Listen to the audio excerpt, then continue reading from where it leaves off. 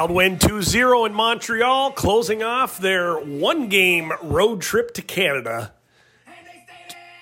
to advance to 103 points, temporarily leapfrogging St. Louis in the standings.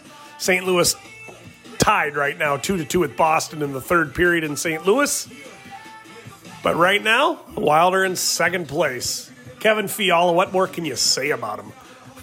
He had a power play goal in the second period, had an assist on Boldy's between the legs goal in the third period, 2 more points for 22. That's 14 points in 7 games. I think Billy and Dean know what they got to do in the offseason. They got to clear cap room. They got to trade a significant player or two, and they got to re-sign Fiala and give him the money. Fiala becomes the Wild's third 30-goal scorer. He joined Kirill, who has 43, and Hartman, who has 31.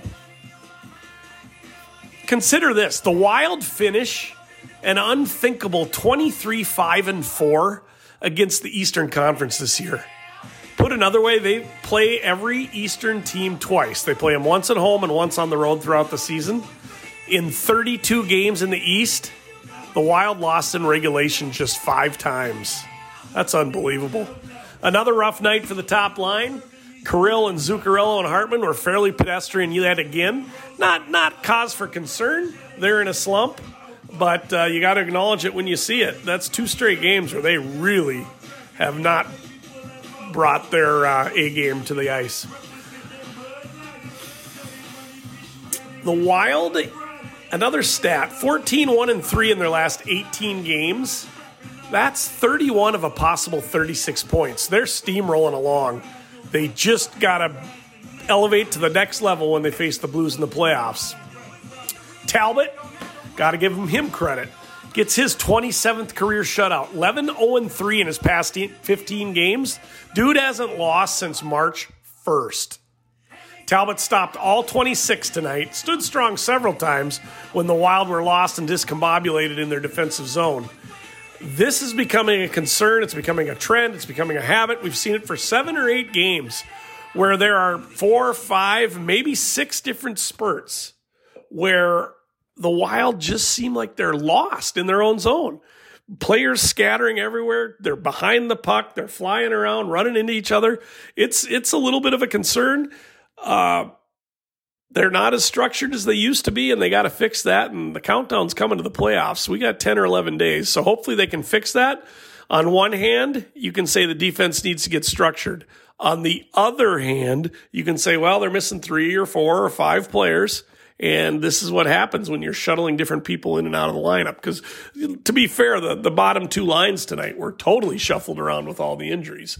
You know, you got Merrill, Jost, Greenway, Dumba, Foligno, all out of the lineup.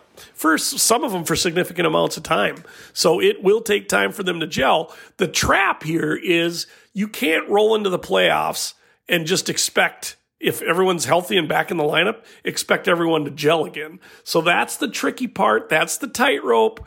That's the narrow tunnel that Dean Evason and Billy really have to navigate for the next 10 days. They got to balance resting some of their players, nursing some of their injuries, still try to get that number 2 seed so they have home ice in the first round of the playoffs, and also try to get some momentum built so you charge into those playoffs feeling good about your game. And right now, they really don't. I mean, they beat San Jose on Sunday night. San Jose is one of the worst teams in the league. San Jose took them to overtime at home. So they write that one off. Then they go up to Canada tonight. They play Montreal, second worst team in the NHL.